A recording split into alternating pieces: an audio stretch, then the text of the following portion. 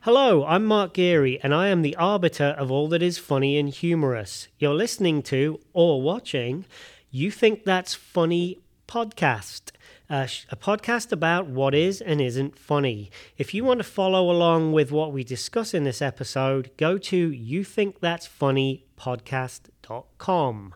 On this week's episode, we have Eva Lefevre, who is an accomplished burlesque and dance performer and is the artistic director at the critically acclaimed Newport Theatre. Welcome, Eva. Hey, what's up? Nothing much. Welcome to the show. Quick disclosure, I have known Eva for upwards of 3 years now. We are friends and colleagues, so this will be a nice chatty, familiar type one. Not one of those bumpy, we don't really know each other podcasts. So, Eva, we've got the list and we're ready to go. Are you ready? I'm ready. Okay, so subject number one is the thorny old issue of cats being idiots. So you sent me 3 videos. I'm just going to quickly recap them. There's the cat lawyer Zoom that is now enshrined in folklore, I feel. There was the cat being sampled and then used to make a music video. That one definitely got the attention of one of my cats who was asleep in my office at the time and was very much not asleep by the end of that clip. And then finally, there was the third one was the cat jumping to sail. Cat jump fail, yep. So a whole gamut of catdoms. Now, obviously, cats are the dominant internet force these days. So give me your background on what your take on the cats is. Like, where do you come in with this? Okay, well, first of all, I've owned cats like my whole life, like ever since I was a kid. And obviously, I think I think cats get a really bad rap. I think everyone thinks that they're like shitty and standoffish and stuff. But I think when you own cats, you realize that like they all have really distinct personalities. But the one thing that I think is universal is they all think that they're like the shit and have a lot of pride. And so I think what's funny about cat videos and stuff is that they just have this air that they're kind of holier than thou. And then just seeing them be like, it's always like they act like a total idiot and then they do that walk away like, oh yeah, whatever, I totally meant to do that, which I just think is so hilarious because I think I see that sometimes in people too, where like you're just unwilling to be dumb and you try to like overcompensate for it, and I just think it's ridiculous. So I remember the cat lawyer video. I watched it probably 20 times on repeat, and I was laughing so hard that my boyfriend was like seriously concerned about me because when I laugh really hard, I do this like old man wheezing situation where I'm like, and I was definitely like having trouble breathing. And yeah, I mean, I think that video is just an amalgamation of things. Like, obviously that's not specifically cats being proud, like I was talking about earlier, but well, it's a double takedown, isn't it? Because you're taking down cats and lawyers at the same time, like 2 of the cockiest things on the planet going down at once.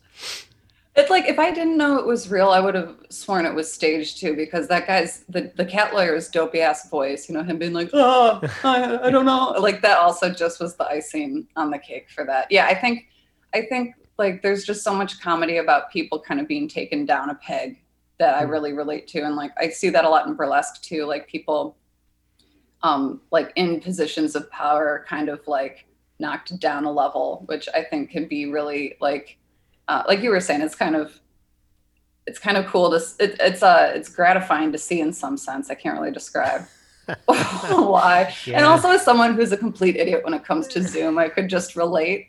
Yeah. And I guess the backstory is like his secretary was using his computer and she had put on that filter, or like her son was using it, I think. And like they had left on that filter and then they couldn't figure out how to like turn it off. But yeah, I just, and the eyes, I don't know if I know you've seen that video, but his like eyes just looking around. It's get me out of here.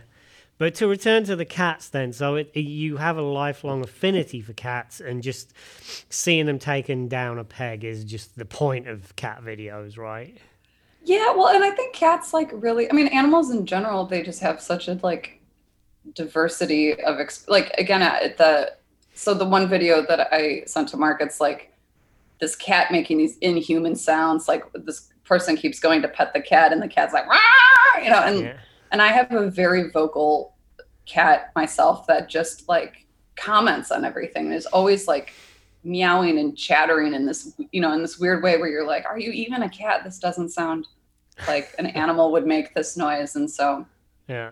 I really liked that video too, because I actually liked the song that she remixed. Like once she got all the sounds together and it got put together, I was like, damn, I would rock out to this, you know, like. Yeah, I was expecting Jingle Cats when I saw the you know, the clip thing, but then she'd done something a little more clever with it, right? Yeah. Like put it into an actual dance tune. Yeah, and she had a good voice, and the lyrics made sense for the cat topic. So, so yeah, I thought that all around it was just like, I'm just always really amazed, especially now, like during this whole pandemic period, like what people are inspired to do and what they make. You know, like I would not hear those tones from a cat and be like, you know what, this sounds like it could be, you know, a really fun remix about not touching animals. And then that last video, again, I watched that video years and years ago, and I think it really appeals to like my sensibility as a dancer, just because it's so weirdly perfectly timed to the music. So it's like this cat. I mean, I'm recapping these, and I know that there's ways that the audience can see them, but like it's this cat peeking over a clothesline to that song "Sail" by AWOL Nation, and it, when it goes sail, it like jumps off the edge of a patio. And I did research it. The cat was fine and was not harmed in the making of the video. But like, again, one thing with burlesque and dancing is like, you know, and I think it's true with comedy too, that like timing can be really hilarious if it's executed well. And I think like my partner always talks about like a lot of comedy is like establishing a deviant pattern and then normalizing it, or like normalizing a pattern and then deviating from it. And so that video, I think it's like this cat again is so cool and calm and so like, you know, like peering over and like creeping around. And then all of a sudden it just jumps and it looks so fucking ridiculous. You know, I just, I don't know. It just I'm like always prepared for that moment, and I'm still always taken surprise by it. And can't stop laughing. Anyway, the anthropomorphization, I can never get the word of the animal, is the fun part as well. I had a pet rabbit when I was a kid, and one of the funniest things I ever saw, it would dig a little hole at the top of a bank of a like a flower bed and then roll in it, you know, because they do that to get rid of fleas, or you know, they do that sort of clean. And the rabbit once dug the hole and it rolled in the hole, did it too aggressively and rolled all the way down the flower bed into like a ditch. And when he got up and he just looked around as if to say, who the hell did that? Like, and it was I was just sat laughing like, you did it, you knob. Like, you're the one that did it. Don't look to blame anyone around here, Mr. Rabbit. You did that to yourself. But anyway. Yeah, and cats always have that energy. Like they'll do something really, really ridiculous, and then they'll just kind of walk away like, whatever, you didn't see that. Like that attitude of like shifting from like 0 to 100 in terms of being so ridiculous 1 second, and then just being totally like turning their back on you and licking their paws like, you didn't see that. I didn't make an idiot out of myself. I just think it's so silly. And again, I feel like when you're talking about anthropomorphic elements, like I think I see people do that where like something embarrassing will happen and then people will try to play it off and like, or try to like be cool through it. And like, I always think it's such a ridiculous approach to try to like cover your ass. Like, I think it's just better to be like, oh yeah, that was stupid. And as opposed to trying to like, oh, I was never an idiot. You just mistook what you saw. You know? Human aspect. All right, let's go to point number 2 then. Subject 2. So you can set this up. So Connor Cons, a local drag performer. Give me the background. Okay, I don't even know where to start with this person. So Connor Cons is a drag. I don't even know if I don't think it's appropriate to say queen or king, because honestly, they explore a lot of different characters, both male and female. Mm-hmm. But like, they're just really a quintessential performance artist, and they just have all of these different looks and personalities that they link to these like really highly curated drag looks. So some of my favorites, the first exposure I really had to Connor was they were hosting a show as Nosferatu. Yeah. And they had the voice, and I sent you a clip of him like trying to host a dinner party, and he's like, trying to set up a nativity scene for Christmas, and it's burning his hands and stuff. And he commits so fully to his characters that like you almost wouldn't think it's the same person. Or like last night, Newport had a digital fundraiser show, and he submitted an act where he was playing the Vision from the Marvel universe. But have you seen WandaVision, Mark? I don't watch superhero. Oh my God. I'm too old and gravitas for that sort of stuff. All right. Well, I think, what did they say? Age is just a number.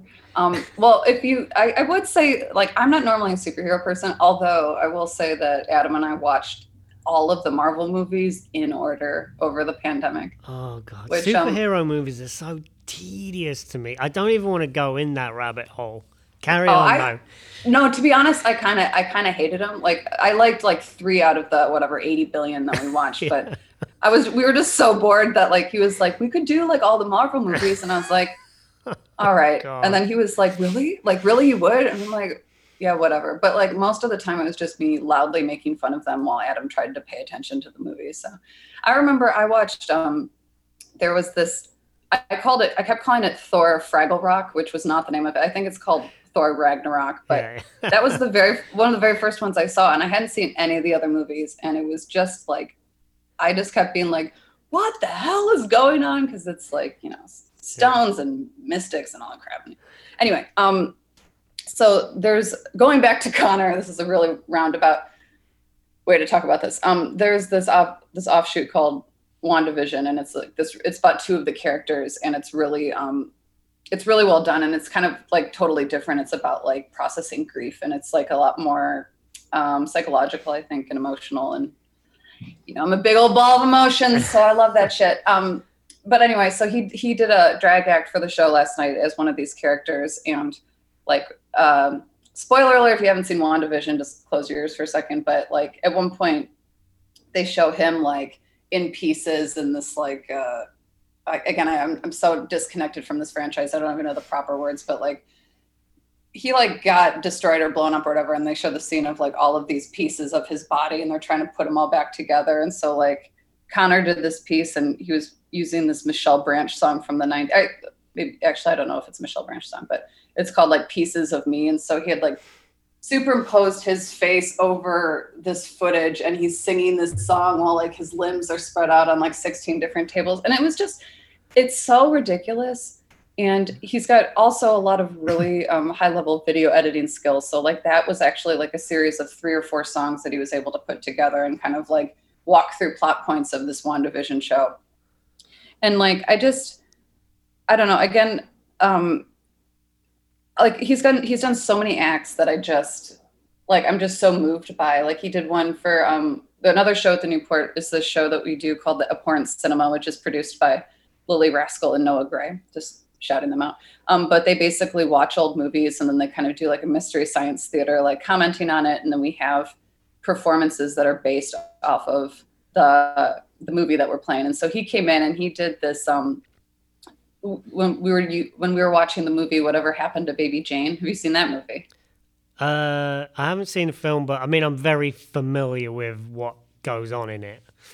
Yeah, so it's Jane Crawford and Betty Davis, and so he basically like he's got a video of this too, where he's dressed up as both characters, and again, like the drag is just like his ability to paint his face and transform into these characters is really great, and then his characterizations are like just so spot on, and like it's just so cool because I know that like anytime I involve him in a show, he's going to come up with something that's so unique and so weird. It's like no one else could ever think about it. Or last one, another favorite act of his that I really like. And this act was in a show that I produced at the Newport called The Rabbit Hole, which is like a mix of video and live performance. But he has this whole monologue where he comes out and he's wearing one of those extra long Furbies. Do you know what this is? I keep bringing up topics that I feel like you have no relation to, but So there was this Furby craze, like whatever, back in the 90s, 80s. And it's like these little things that look like aliens and they talk. Yeah. You know, Furbies? No, yeah. So there's this edition of them where these Furbies that are like super, super long for some reason, and they look weird. So anyway, Connor comes out and he does this whole monologue about how hard it is to have a Furby for a penis. And he has this like Furby on his shoulder. And it's such a ridiculous topic. And like when he starts, everyone is like, what the heck are we watching? Yeah. And then by the end, he somehow managed to make it this huge monologue into like self-acceptance and loving your body. And it's like hilarious and moving at the same time. And it's just, he's the sort of performer where I'm like, I don't know who like would think of, oh, what if I had a Furby penis and then make a whole act about it. Two, I don't know anyone who could actually do that well. And he's the sort of performer that anytime I book him in a show, I know that he's just going to come up with something like, again, really unique. And I always just trust in whatever he does. Like I'm like, he'll be like, I could do this. And I'm like, I don't care what it is. Just bring it. Like he's that sort of performer. So anyway.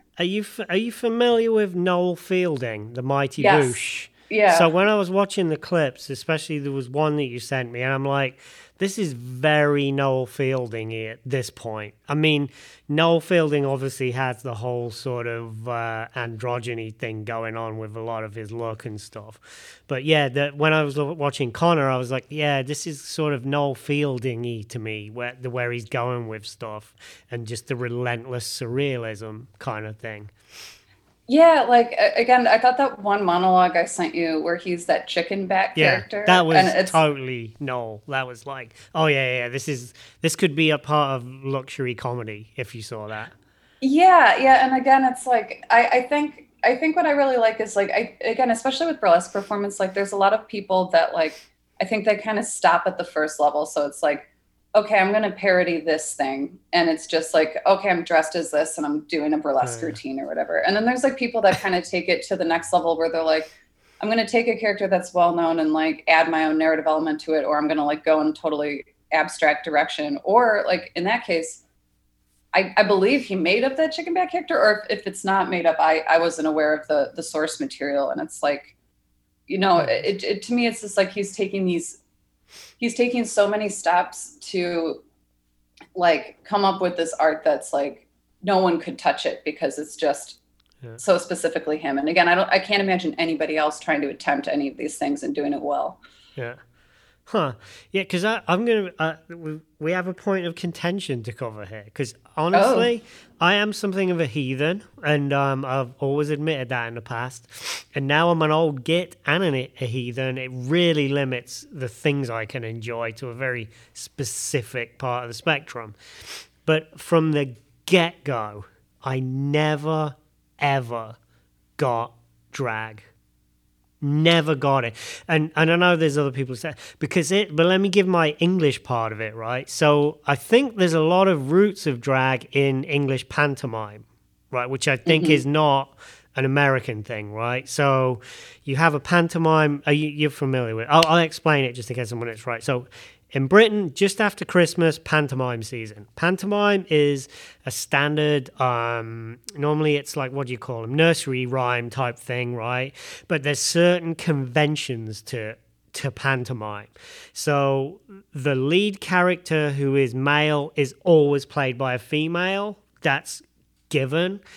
There is always like several what you would call drag characters in there, right? So Widow Twanky is one of them.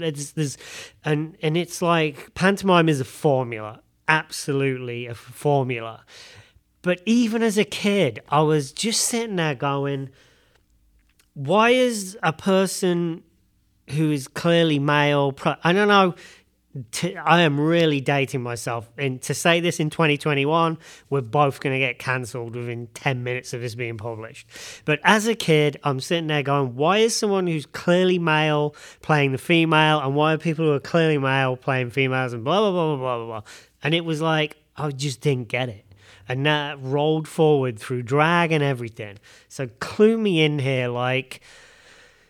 I love surrealism, so I got no problem with someone being something they're not and blah, blah, blah, blah, blah. But I don't get with drag is, why it's instantly funny. Like, what's the next thing that makes it funny? Well, I don't think all drag is meant to be funny, to be honest. I mean, I do think that I think you're right in the sense that like it's all rooted in like subverting gender or playing with gender or presenting gender in a different way. But there's some aspects of drag that I kind of have a problem with, to be like there's some misogynistic language, I think, occasionally that surrounds like drag. Like I know, there's a compliment you can give a drag performer that a male or a drag queen, you can, and I don't believe this is really used that much anymore, but if they were really passing well as a female, you would say that they were fishy because it refers to like, yeah. But again, it refers to like the smell of ladies, not to get too graphic. And to me, it's like, I think again, like want to back up and say, I don't think everyone has to appreciate every art form too. Right. And I think like for me, I like a lot of drag, and there's other types of drag performance that I don't connect to as much. Like, but in both burlesque and drag, I tend to connect to like a more performance art style of drag, more so than like probably the most popular version of drag, I would say. And again, I'm not really an expert, so again, I don't want to speak out of turn, but there's a huge market for drag of a person in a highly feminized presentation, like lip syncing to a song and dancing along to it. That's like probably drag. It's one of its most basic levels, but like I think it's similar to burlesque, where it's like a lot of basic burlesque is like wearing a sparkly dress and like taking things off in kind of this old fashioned slow strip, like, oh, I'm a pretty lady, like take off this glove. And again, I know people that do that really well, and I really appreciate their performances, but that tends to be stuff that I don't connect to as much. I think that, a lot of the origins of drag come from like people in the queer community that wanted to explore different sides of their gender. And, it's not necessarily that their gender orientation was such that they wanted to live their life completely as a female, but like also they have feminine aspects of their personality that they want to explore, and and I think burlesque and drag are both like kind of, critique isn't the right word, but it's a parody of like these ridiculous ideas about what femininity is and what masculinity is. But I know my friend Dusty Balls is a drag king, and I remember talking to him once, and he was saying, I want my drag character to be the sort of man that I want to see in the world, like the sort of expression of masculinity that's not toxic and like in your face and aggressive, but like silly and goofy and loving and clever. And like they just had a piece in the show last night where they did all of this green screen work, where bringing this conversation full circle, they shrunk themselves down and then got on their cat and rode them like a like a cowboy. And it sounds ridiculous, and it is in the best possible way, but it's just the sort of thing that like, again, that to me starts to branch into this like performance art thing, because that's not something you could really see on a stage, because you can't shrink yourself down and ride a cat on stage. And so it's a cool extension of how drag is growing in the whole like post-pandemic age. But it's silly and it's goofy and it's funny, and it's not deep, but it's wholly entertaining. And again, it's something like I've never seen that before. And that's the sort of stuff with any performance style that I tend to really connect to, is like people who are really clever on stage or people who are really original on stage. Yeah. So again, I don't know if I really answered your question about like why you should appreciate drag, but I also think that like it might be hard for us to fully understand its importance, because like as far as I know, like you've never really struggled with like your gender presentation. Like I feel like you've always pretty much identified as like a male person, right? Yeah. And I've generally connected with being a woman, but I have done I did a show at one of the productions I used to do where I explored doing drag and as a drag king, and I have to say it was super fun. Like especially, for years I've trained as a dancer, and I've tried to figure out how to move femininely and like have these like feminine lines, and having to throw that all out the window and having to play with like exploring a side of my personality that I think is there that's a little more masculine. Like that was really interesting for me to play with, and it was really, and I know this sounds like stupid, but it was really informative about like, I don't know. It's hard to describe, but it was a really interesting exploration for me because it was something totally different than I'd ever explored. Actually, I mean, I was probably overstating it. Like I've seen comedic stuff in the past where like French and Saunders were always like playing dudes, and there was Danny LaRue when I was a kid, and that always made me laugh. But it was just the whole thing of like just lip syncing to a song. I was like, why am I not getting this? And it bugs me as a person because I'm such a heathen. It's like, you know, when I go in an art gallery and other people are staring at things going, oh, that's magnificent, and I'm just like, it does nothing for me, and that worries me because it makes me think there's, you know, I'm missing something as a human being. So that's the only reason I bring it up. It's not like it's not like, oh, it isn't funny. It's just like, why the hell do I not get it? I guess that's a frustration. Well, I mean, again, like I think we don't have to get everything. We don't have to connect with everything. Like, I do. I have to win. Eva. You know me. I have to complete and I have to win. Well, I will say, just like burlesque, you know, there's different levels. Like there's some people that are really great at drag, and there's some people that are like newer to drag, and so like maybe their lip syncing isn't as good or what have you. But like I used to be in a show with this drag queen in Chicago that is now insanely popular because they won a season of RuPaul's Drag Race, and their name is Shea Coulee, and oh, just again, I think if you watched this person, you would get it because they have that one, their lip syncing is on point, and they're an athlete on stage. Like their dance ability, and also like it's really frustrating for me to see all of these drag queens that are just so much better at dancing and moving in heels than I am. Like I'm like, how do you do that? I can barely walk in these things, and you can like do the drop splits. I mean, it's just insane. But again, I think like I don't think you need to get everything or like I think like there's some people that like, you know, they'll just see a drag queen walk on stage and they'll and just the act of taking in that image of the person's look and how they've manipulated their face to express their character and stuff like that. You know, I think for a lot of people, like just that alone is already like so moving, and then seeing that person develop that through dance and performance, it's just like icing on the cake. And then I think there's people that are, again, you know, you look at it and you're like, oh, I can see that they've done that they look nice in this costume and they've done a good job with the makeup, but it's not something that you know, you're like, oh, the minute they come on stage. And again, I think that's fine. I just, you know, the one thing I've been thinking about is like, you know, just because like it's not your cup of tea doesn't mean it's not like legitimate, which I don't think you're saying. But like I hate people that are like, and I think maybe I've just been reading the comment sections of too many articles online, but never read the comment section. No, it's the worst thing. But you know, like I'll see people be like, this doesn't make sense, so it's shitty. And it's like, well, obviously that's not the case. Oh.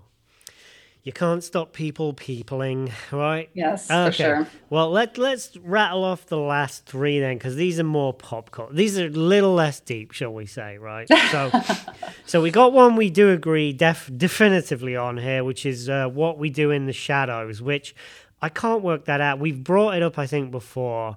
You've got kind of a goth streak to you going on, right? What? I've never heard that before. How so? What do you think? Why do you think that? Just because there's some gothiness going on in the Nosferatu, and then I went to What We Do in the Shadows. Well, you know, so I've watched What We Do in the Shadows because I'm a huge Matt Berry fan.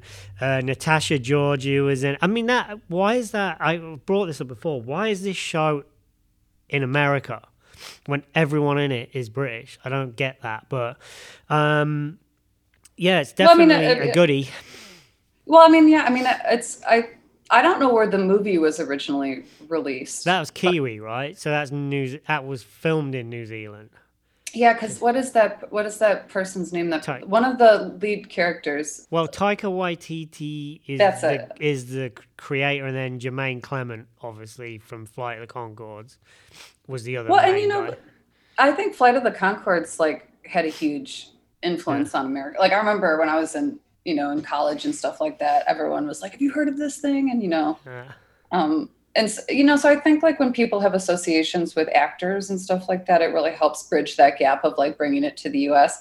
But I also think like the whole vampire culture has been pretty heavily explored and pretty like two-dimensional, I think, in the US. Like it's always like we're sexy and we're timeless and we're and all of that. And so I think when you have this huge base of source material to draw from, and like you have this huge like this is what vampires are, and not a lot of exploration into other different types of presentations, I think it just like opens up all of these doors.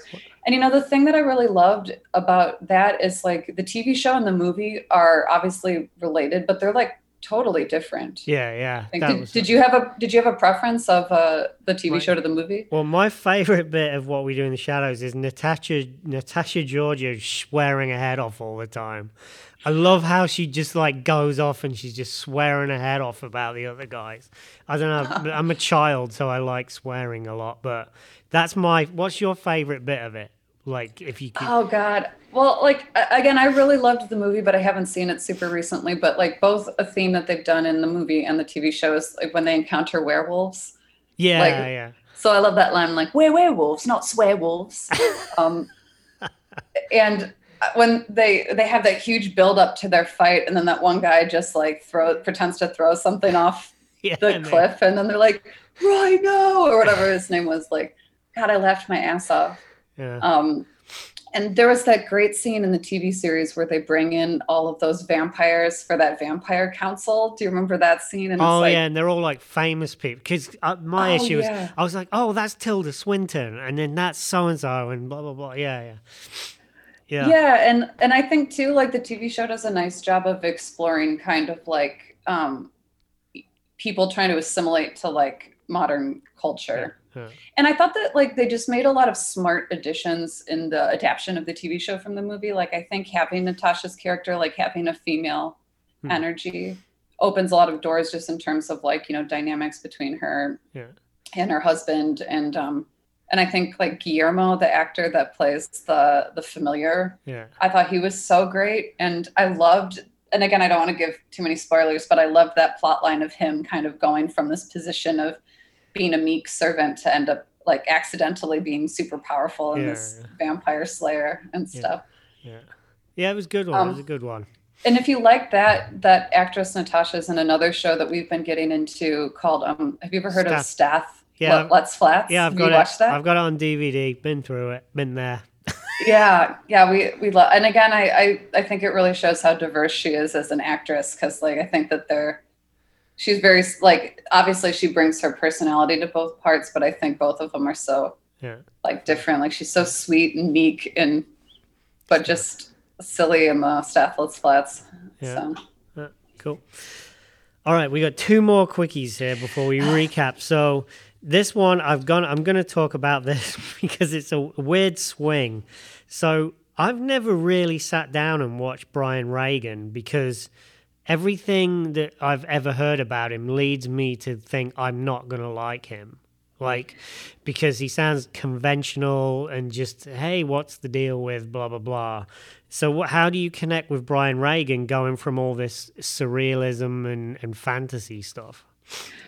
Okay, I think in a way that you're right. Like, the one thing I like about Brian Regan is it's kind of that comedy where it's almost so basic. It's such an uncomplicated premise, and it's not like, but he does it so well and so originally in a way that you're almost aggravated because you're like, how come no one ever thought of that? Or how come I didn't think about that? Or like, honestly, I would give him a gander because like, I think he kind of like, again, I think it kind of ties back to like setting up an expectation and then like kind of pivoting away from that when you like deliver. So I think he kind of sets up like, oh, I'm just this doofus, like doofus guy that's, not super smart. And like, I think he tries, and I'm not sure if he does this intentionally, but there's almost this like idea that you're not going to expect a lot from him. And then again, he just does these turns that are so like, they're so clever but simple. And again, like that's something that I really enjoy in performance, like just seeing somebody do something like that's not a lot of bells and whistles, but it's just done really well. You know, like when things are like, oh, this is just funny and it doesn't have all of these decorations on it. And it's just like a really solid thing that's executed well. So did you end up watching this bit or did you? I couldn't find it, and I ran out of time. So I will find it though. I will find it. You should just do this for me. Just watch.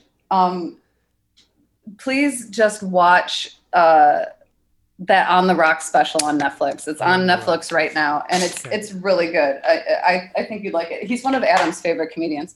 Hold on, I'm just going to keep talking. I'm just going to try to fiddle because my computer says it's running low on battery. So okay. All right.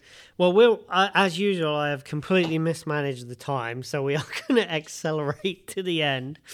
Past Bob Burgers, I'm afraid. Sorry, Bob. We'll talk about you another time. Another time. So what I want to know is, let's get to the psychological wrap-up here.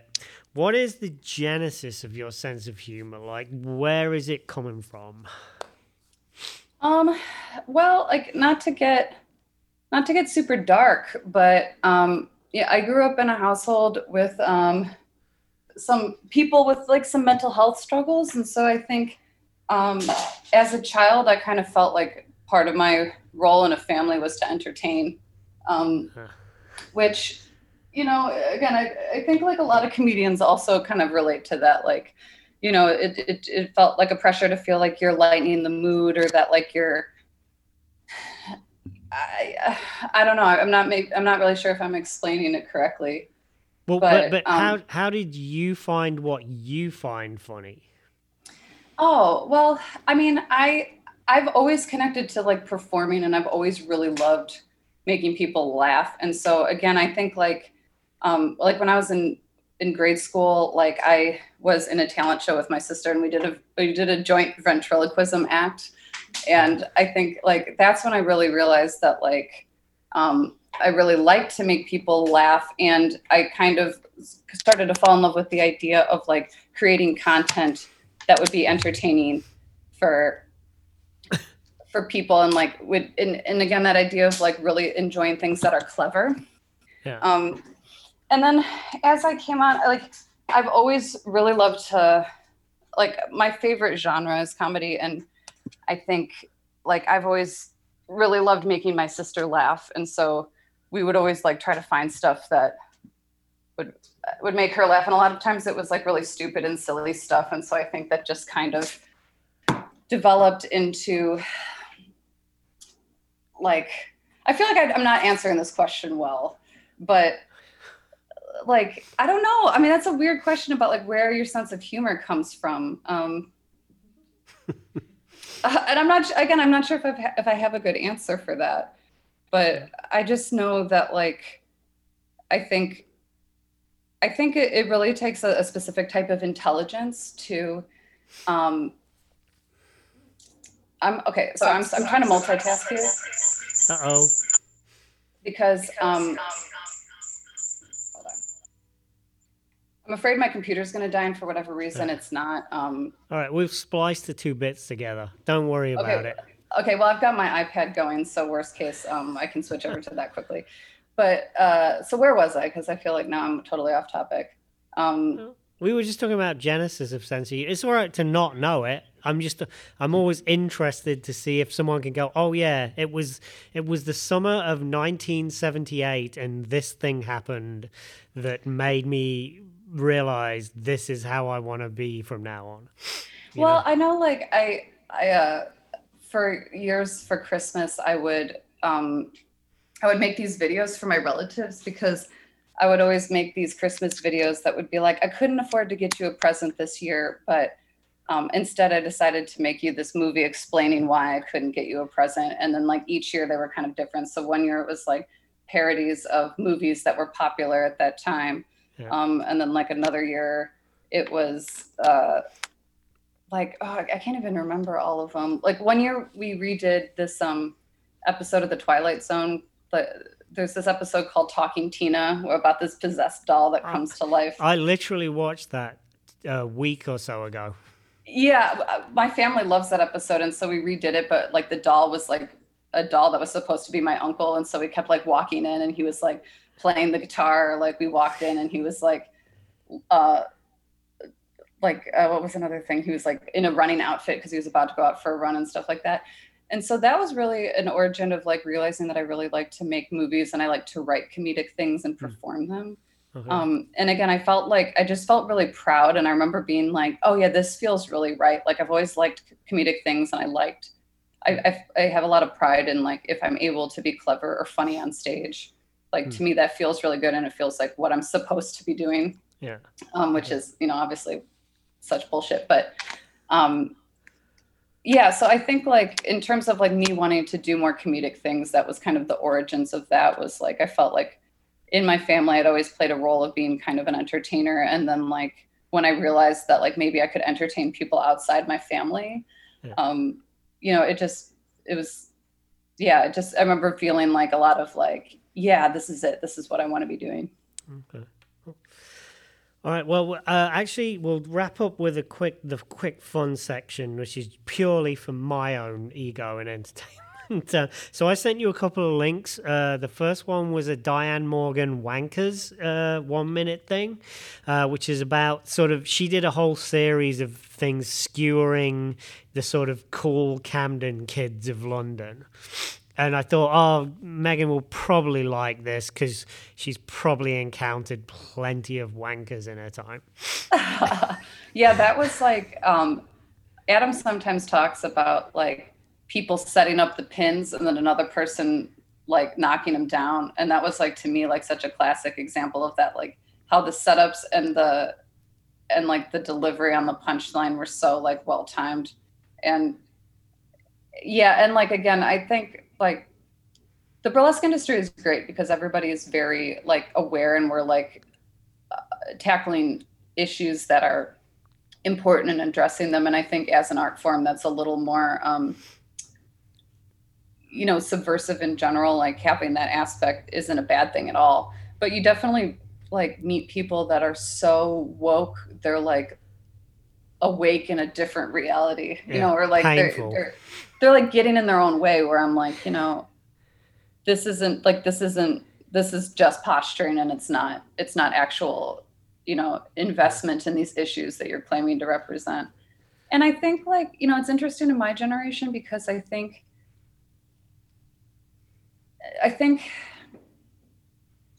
that there was like a lot of pressure. Like I think that we were raised being like you can be anything you want to be and anyone you want to be, but like I've found now that people like they want to have their elevator pitch ready for who they are. So it's like I'm this person and I'm a blank blank blank blank blank. Yeah. And I think like there is a pressure to kind of define yourself as something unique outside of anybody else. And I think, that obviously sometimes people can take that too far. And again, that's not to say I'm not trying to like, obviously there's people where there's like things about their identity that can be summed up in a word that's also a huge formative part of their identity. And I'm not necessarily talking about those people, but I feel like sometimes people are like trying to collect things to be like, and that this sketch kind of reminded me of that a little bit. Okay. So it did make you laugh. That's the important point, I guess. Yeah. For me, it's a win-lose situation. So. I love the when she holds up the sign that says like "fuck capitalism" and stuff.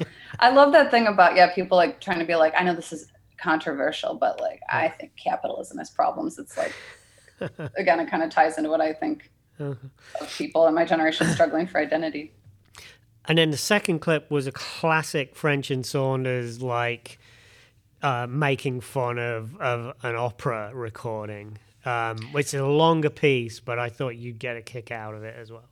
Well, I totally related to that guy in the pink sweater that's just bustling around, like shuffling papers and being an anxious idiot, because that's like pretty much every time I run a show at Newport. And getting in and actually being counterproductive, even though he's desperately trying to be productive.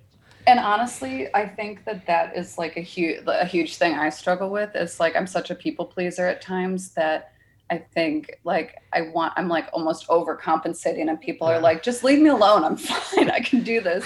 But I'm like, do you need like crackers in the dressing room or water? Or like, and then I accidentally spill water all over somebody or something. There's a bit in it. There's a bit in it where the sound guy sets a slider on the board, and then he changes it again, and the sound guy just looks at him and slides it straight back to what it was. I'm like, fucking hell, that's me. That's a Mark Geary move. Yeah, and that, I don't know if you've ever watched Documentary Now. Have you ever heard of that show? Yeah, I've watched all of them, yeah. Yeah, that it reminded me so much of the episode where they're parodying the cast recording of Company. They're recording that. Yeah. Oh, she's gone. Well, I'm going to wrap this episode up without my guest. Oh, here she is. She's rejoined on iPad, so she's come just to say goodbye. My computer's been having a bunch of issues, and hold on, let me switch over. I was just saying goodbye on your behalf, Megan. That was all anyway. So yeah, we can wrap up. So yeah, what did you say? Documentary Now, yeah. Yeah, like I'm a huge musical theater nerd also, so I just really related to like I loved how ridiculous the songs were. Like I don't know if you remember that song where the guy's singing really fast and he's like, I'm sorry, da da da da da da da, and then he ends with like, I just did a little cocaine tonight. I remember when I heard that punchline again, it was one of those old man wheezing reactions where I was just like, oh my God, like, cause the whole time you're like, what is going on with this guy? And then when you get to that punchline, it's just so satisfying. And yeah, I think like it just, that episode, I think was a really cool exploration of like, of the type of personalities a lot of times you encounter in like musical theater and the arts, of like the people that are just taking their jobs so seriously to the point where they're like, and we actually, after we watched that, we went and we watched the original documentary that was based off of. Have you ever seen that one, Mark? No. I would recommend it's like they really didn't do much to heighten it. Yeah. Yeah. It's like the Stephen Sondheim or whatever in the documentary, you're like, damn, this dude is intense, like, and he's a bit of an asshole in a really in an inadvertently funny way where you're like, oh, I can totally see why someone saw this and was like, this is ripe for parody. Yeah. Anyway, so that sketch that you sent me, that really brought me back to that particular episode and how much I enjoyed that. But I think it's interesting because like both of those pieces that you sent are like really fundamentally different, because one of them is just like a straight up like setting up the punchline, delivering the punchline, and it's really quick and witty. And then like the second one is a lot more subtle in terms of like, those like blink and you miss it minutes, like the sliders and stuff like that. Like I'm sure that some people watched it and they didn't necessarily like pick up on that or like maybe connect to why that would be funny. Yeah. And especially if you're not like in our industry where that you've encountered those sort of people that just want to meddle, Yeah. Alrighty. Well, that is our episode then. I have once again blown completely past the time management window, but thank you very much for joining, Eva. Yeah, thanks for having me. Okay, well, that has been You Think That's Funny podcast for this week, year, whatever it is. Maybe you're listening to them every 6 months. Maybe I'm talking to myself at this point. We would like to say go to youthinkthat'sfunnypodcast.com to check out the links that we were discussing and some of the other stuff. And that'll be it. Bye, and play that jangly guitar music. Ding, ding, ding, ding.